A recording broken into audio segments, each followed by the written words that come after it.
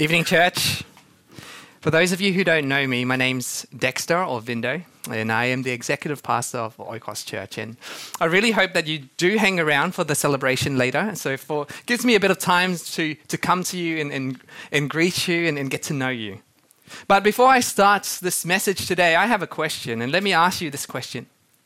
Have you ever experienced a situation where you thought someone was dead, but then they just show up right in front of you? Have any of you experienced that? And how did you react? Anybody?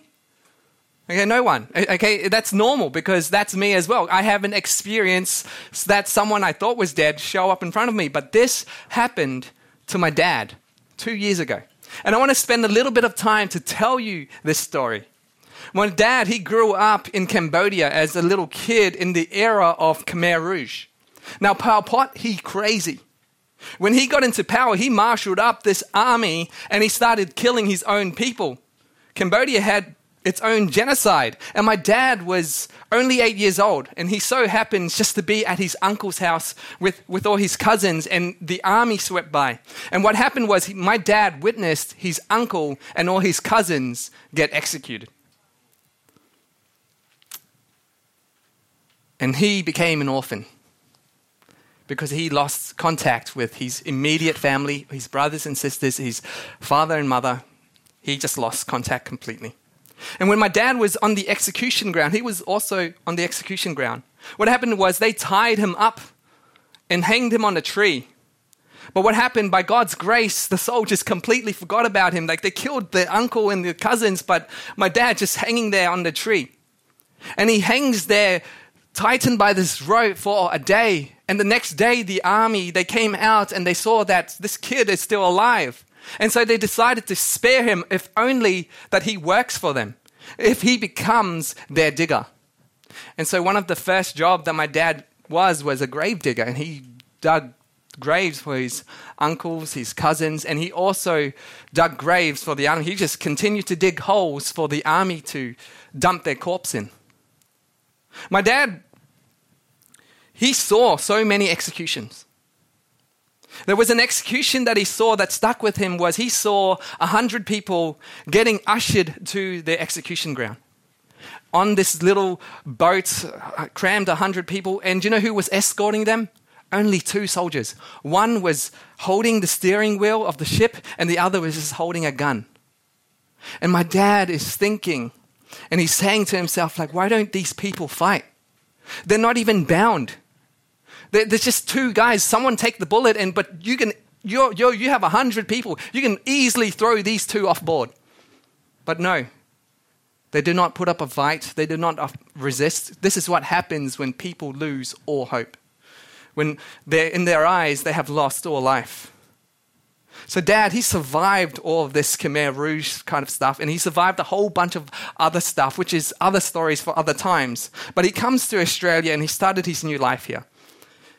And he was still looking for his family, any living relatives. But it was really hard because he can't even remember his last name. He can't even remember his name. He can't even remember his sibling's name. He can't even remember his parents' name. So it was super hard to look for his family, but he still tried and tried and tried.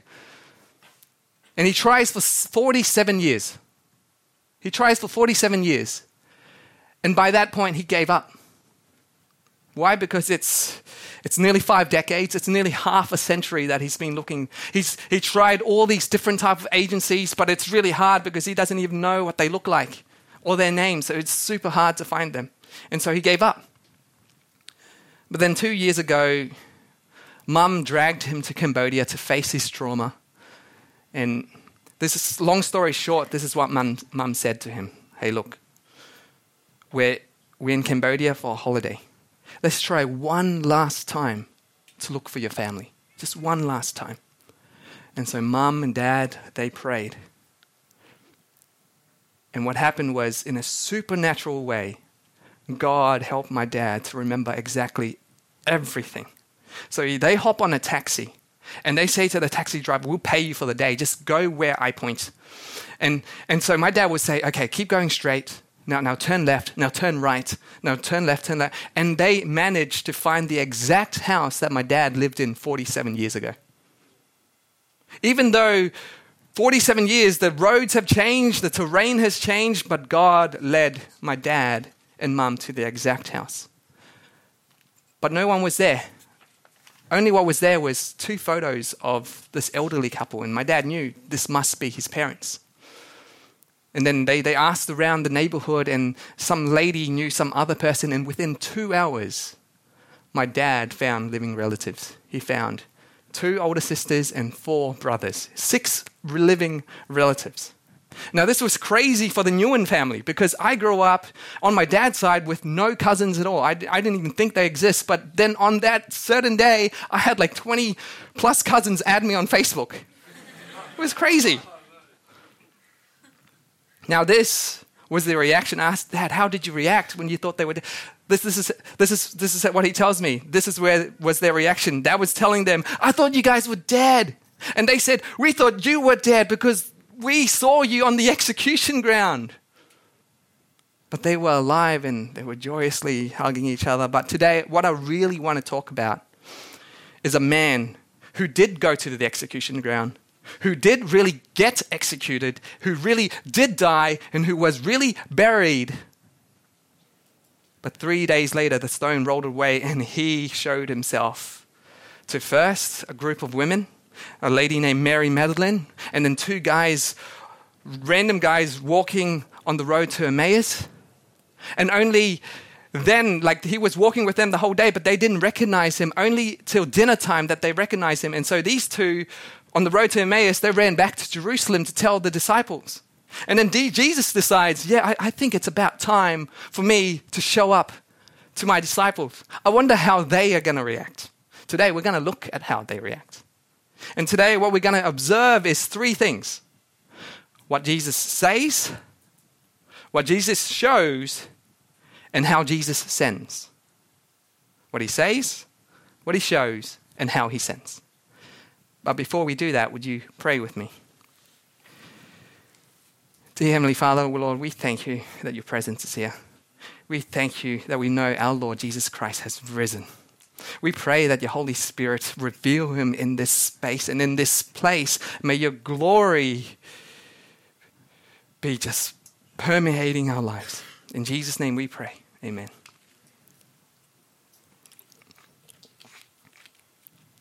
So the scene starts off with the disciples.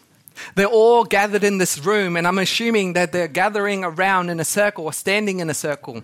Now, isn't that human nature? Because later on, when this is all over and when we're all eating, you'll see various little circles. It's just human nature that we gather up and we talk in a circle.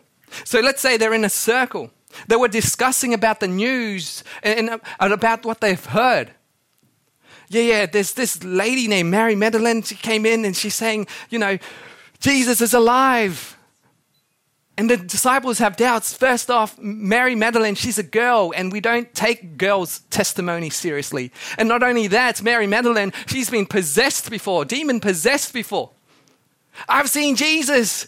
Sure, Mary, you've seen a lot of things, haven't you? And then there's these 2 other guys on the road to Emmaus, and then they came back, and then they said they hanged around with Jesus the whole day, but only recognized him at dinner time. And another disciple goes, nah, that doesn't make sense. And next minute, what happens is Jesus shows up amongst them, in their midst, right smack bang in the center. Now, all the disciples, they say they were shocked, they were startled, they were frightened, like they've seen a ghost. And in John's account, it tells us it was nighttime. So this ups the level of spookiness.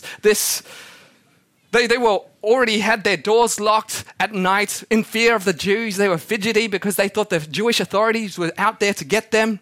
And a figure appears in front of them, pretty much out of nowhere in the darkness, like straight out of a horror movie. So what happens is different disciples have different reactions. Some screamed, "Ah!" Some were petrified with no sound coming out of their mouth, but their eyes are bulged out and then starts rolling back until you only see white and their mouth is foaming. And another disciple goes, "Jesus Christ," literally. You can find this in the NIV, the Nguyen's International Version.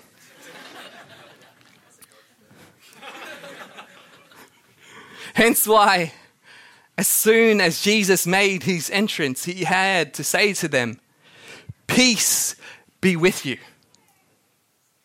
It almost seems like he's telling his disciples, "Peace, just chillax, guys, it's me."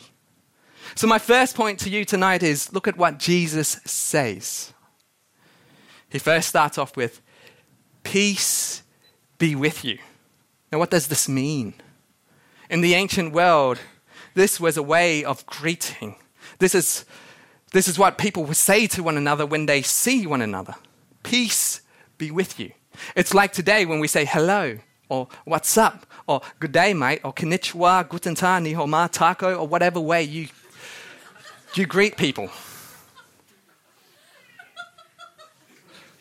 But I don't think that was all to it. I don't think this was all just a greeting. Because Jesus says this twice, "Peace be with you," in John's account. He says it twice. Like, you don't say hello, and then 5 minutes later you say hello again. That's an awkward conversation. You don't do that. So when Jesus says peace, this word peace in the Greek word in its original language means eirene, which is the equivalent of the Hebrew word shalom. Peace. It's a type of peace that is all-encompassing. It talks about a peace with God. Jesus is saying you are not at war with God. You are in a domain of peace with him where your relationship can prosper with him. That's what he means. Now, this is very important because before Jesus can send any of us into missions, you got to know you have peace with God. Otherwise, you will go out and do things thinking that you need to accomplish things to have peace with God. No. Jesus, he comes to you first and he brings shalom, peace. A very different type of peace from... And this is so different to all the other religions. Other religions will say you need to pray in a lotus position and say, "I'm on some mountain." And maybe God will be good with you. Or you do everything that they deem to seem good, or else you're going to turn into a mosquito. So you do all these good, and then if you have enough merits, maybe you can say, "God, we good?" with a question mark, because you can never be so sure in other religions. But Christianity sings of a different tune. As you can see in this passage, Jesus comes to those who abandoned him, who failed him, who denied him, who had doubts about him. And Jesus says, "Peace." In other words, he's saying, me and you, we're good. Not with a question mark, but with an exclamation mark. Now, how sweet would that would have sounded in the disciples' ears? Who may be feeling guilty right now, who's feeling fearful. They know they deserve this. They know that they denied him, they rejected him, they ditched him. They deserve to be scolded, they deserve to be condemned, they deserve to be judged. But look what Jesus says. He comes and he brings them what? He brings them peace. Look, church, no matter how bad you are, no matter how much you failed God, how far you have strayed, or even if some of you have backslided and only come to church on Easter and Christmas, no matter what kind of sin you have committed, today I want to be Christ's ambassador and represent him and say, I have come to offer you not judgment, not wrath, but peace. And look at the situation. The disciples are in a remote place somewhere having their doors locked because the Bible tells us they feared the Jewish authorities who killed Jesus because they thought that they hanged around Jesus too much and now they're going to be implicated because of hanging with Jesus, being associated with Jesus. Yet Jesus still comes in the midst of their fear. Peace will come and stand when fear surrounds you. Here's what I mean. It's oftentimes when we are most fearful, most vulnerable. It's in those times that Jesus makes himself powerfully known. I don't know if you experienced this, but I, as a pastor, experience this all the time. I get scared so much. I'm scared. I fear. I don't know what to do. I don't know if I'm leading this church right. I don't know if I'm a good leader. I don't know if my sermon's going to suck and fail the listeners. I fear that I'll be tempted into worldliness. I've lost count of how many times I've been scared and I cried out to God. And every time I cry out, God, I don't know if I'm able to do this well. He comes. He comes. I know Jesus is speaking to somebody tonight. You may be looking for peace by locking yourselves up in a room somewhere. You built walls around you. You isolated yourself so you wouldn't be hurt. But you really think those walls can protect you from troubles, trials, and tribulation? No. But I want you to know what Jesus says to you tonight. I, Jesus, have come into the middle of your circumstances, in the middle of your fears and failures, in your time of need, to tell you peace. I come back from life to death to also give you and speak to you and speak life into you. And I want you to bring you peace, a peace where the world cannot offer. I want to offer you peace in its wholeness. Even though you are in a season of unemployment, even though you are going through financial difficulties, maybe your grades were so bad and you messed up last semester. Maybe you're in a relationship and it's breaking apart and you are dealing with breakup. Maybe you feel alone, isolated, bitter, you have anxiety, you have depression. I understand that, but I also want to offer you peace. In Ephesians 2 verse 14, it says it's Jesus Himself. He is our peace. Jesus, what He's offering is Himself, the Prince of Peace. Now, for example, if you're going through financial struggle, He's not saying, I'm going to give you a whole bunch of money. No. He is giving you something way better. Himself. He doesn't promise you a new girlfriend or a new boyfriend straight away. No. He is offering you Himself. But still, at this point, we look at the story. The disciples are still not convinced. Which comes to my second point. Look at what Jesus shows. The Bible says He shows them His hands, His feet, and His side. Now, what Jesus was really showing them was His scars. There was nails, pierced hands and feet, and the pierced side that was pierced by a spear. Now, just think for a minute. Just think. Jesus, you come back in a perfect resurrected body and you keep your scars when you want to have like the smoothest skin, the most glowiest and shiniest skin. Because if this was me, I would add a 6-pack, biceps, tricep, deltoid. I know, just go to the gym, Dex, but why did you keep your scars? You had a completely new body, but why did you keep your scars? A few reasons. One, Jesus kept His scars because they have become a part of His identity. Here's what I mean. You know, my dad couldn't even remember his name, his parents' name, or he couldn't even remember what his siblings looked like.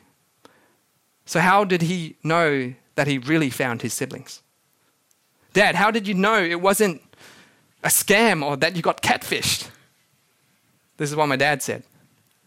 He told me when he saw his siblings. True story, when the brothers met up, they all pulled down their pants. And they showed off their scars. Hey, remember that time I got impaled by an ox? Yeah, the scar's right here. And my uncle, my dad's younger brother, he also pulls down his pants and say, look. Remember this? When you were playing with fire and you burnt me here, now there's a bald patch. Hair never grows there anymore. By their scars, they recognized each other. The scars that Jesus showed to His disciples were His identity.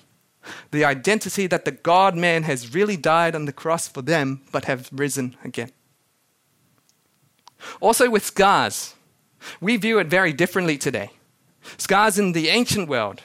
Let's say a soldier goes into battle victorious and he comes back. Yes, there may be a big scar across his face, but he can still walk around society with his head held high. Why? Because those scars were his badge of honor and glory. And scars has a story to tell. It is proof that he did go into the battlefield and he came back alive to tell the tale. Charles Spurgeon says, "The wounds of Christ, the scars of Christ are his glories. They are his jewels, they are his precious things. To the eyes of the believer, Christ has never been so glorious, never been so fair." What Charles Spurgeon is saying, that it is Christ's scars is the very things that he uses to woo our very souls. Because scars tell a story. Who here has a scar in their body? Anybody? Oh, there's a lot of you. Church, what I want you to do is just do ice break later on. Don't take your pants off.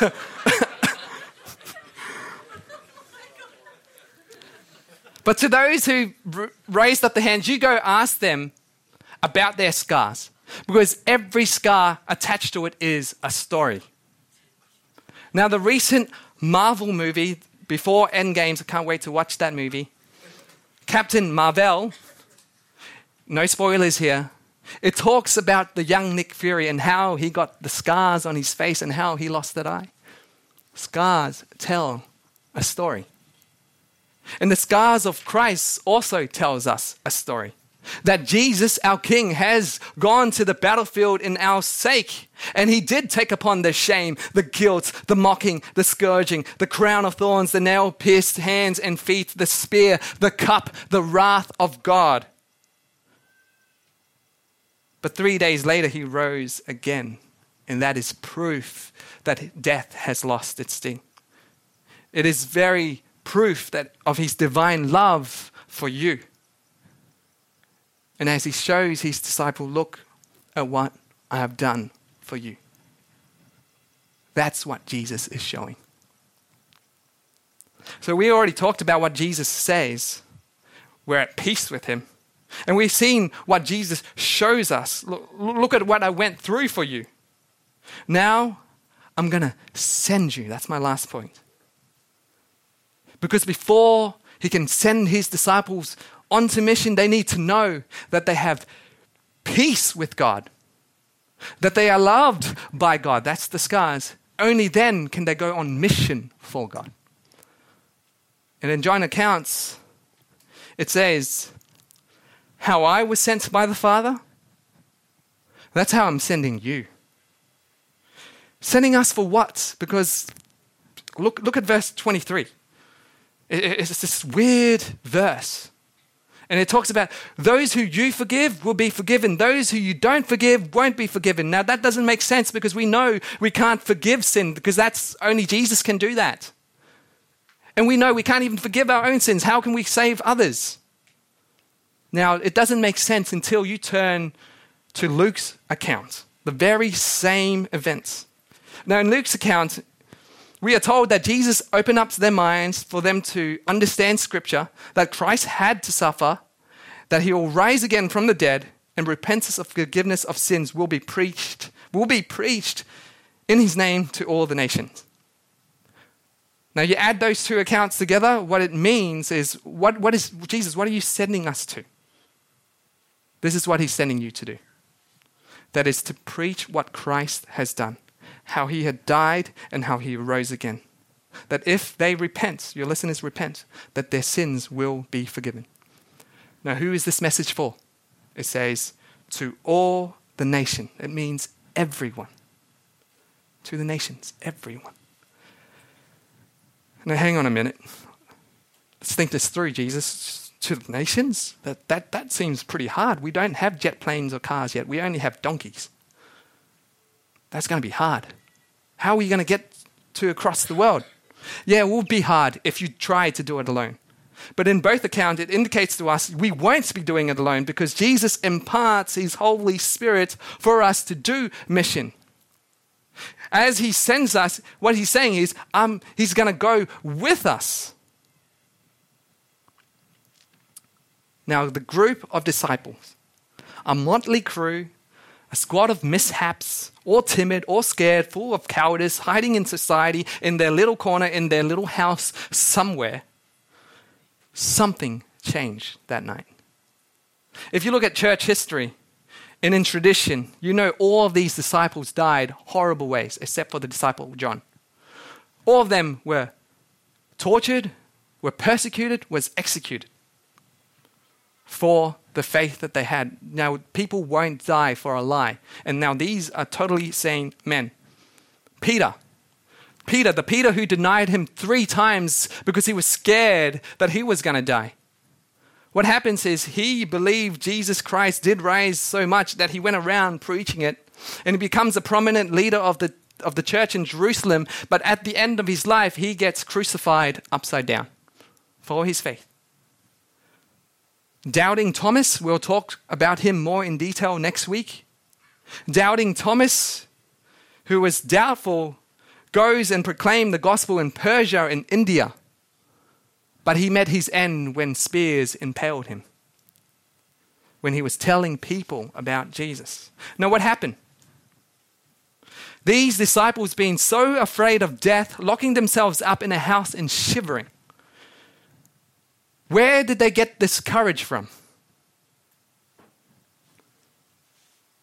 I'll tell you where they got it from.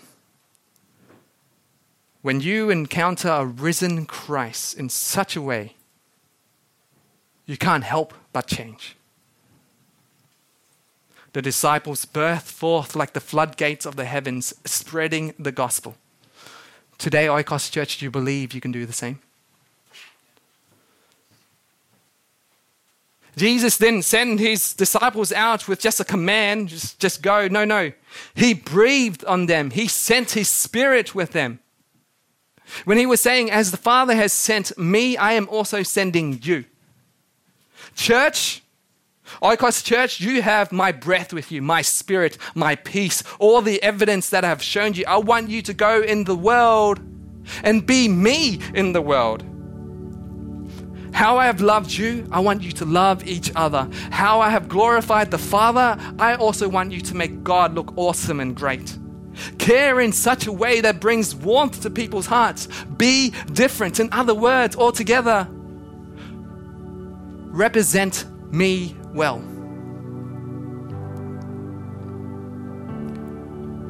And if you're here today and you don't know much about this Jesus Christ that I'm talking about, my prayer for you is that he reveals himself to you. That inside your hearts, you can see your Savior's scars. For some odd reason, you can actually picture it. Picture a God-man who bore scars for you.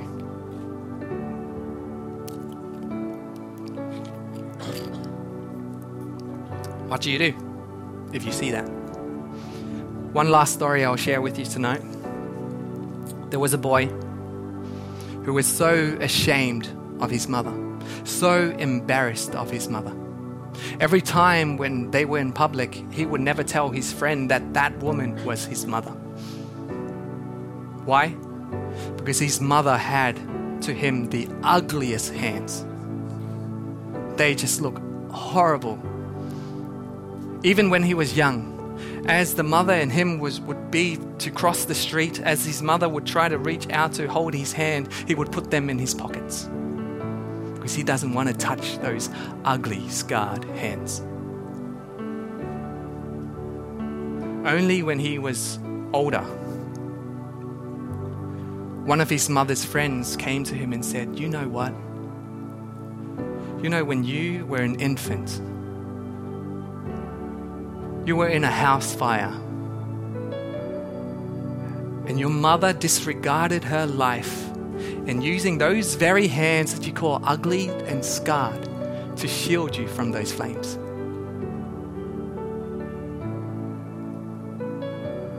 So if you are here tonight and you can actually see the scars inside your skull, inside your soul, inside your very spirit tonight, you see the scarred hands of Christ, I beseech you not to run away from it, but run towards his loving embrace, into those hands that spread out on the cross saying, "I love you. Look at how much I love you. As far as from the east is to the west. See how far I have removed your sin. And my prayer is that you decide to build a relationship with him tonight. This is your choice. No one's here is going to force you. Let's say this instant your heart stops beating and you take your very last breath. And let's say heaven really did existed and you're at the gate of heavens and you see some angels and they say, why do you think you can come in? What makes you so worthy that you can come in? You know what I would say? I would say, I don't. I'm a sinner. I've done so many bad things. I am not worthy. I am ruined. I am a wreck. Even with all the little good works that I've done, don't even account to much. But He said I could come. He said I could come. He's covered everything that I've done, forgiven me. And all I said to Him was, I am yours. Church, with all eyes closed, I want to ask those of you who don't know about this Jesus Christ, and if you can really see His scars and His scarred hand reaching out for you tonight, don't smack that hand away. Grab hold of it. I'll ask you, if you want to receive Jesus as your Lord and Savior tonight, I would just ask you if you would like to raise your hands. Thank you. I see you. God sees you. God sees you. Is there anyone else? If you want to accept Christ into your life tonight and say, I am yours. Let me quickly pray for you. Dear Heavenly Father, Lord, I thank you. Lord, I thank you for the salvation. I thank you for the hand that was raised. Lord, we know that all of heaven is celebrating, Lord, and I pray that this is just the beginning of a beautiful relationship, Lord. I know that you're always going to be there for that person. In Jesus' name we pray. Amen. Church, may you rise and let's continue to worship our Lord.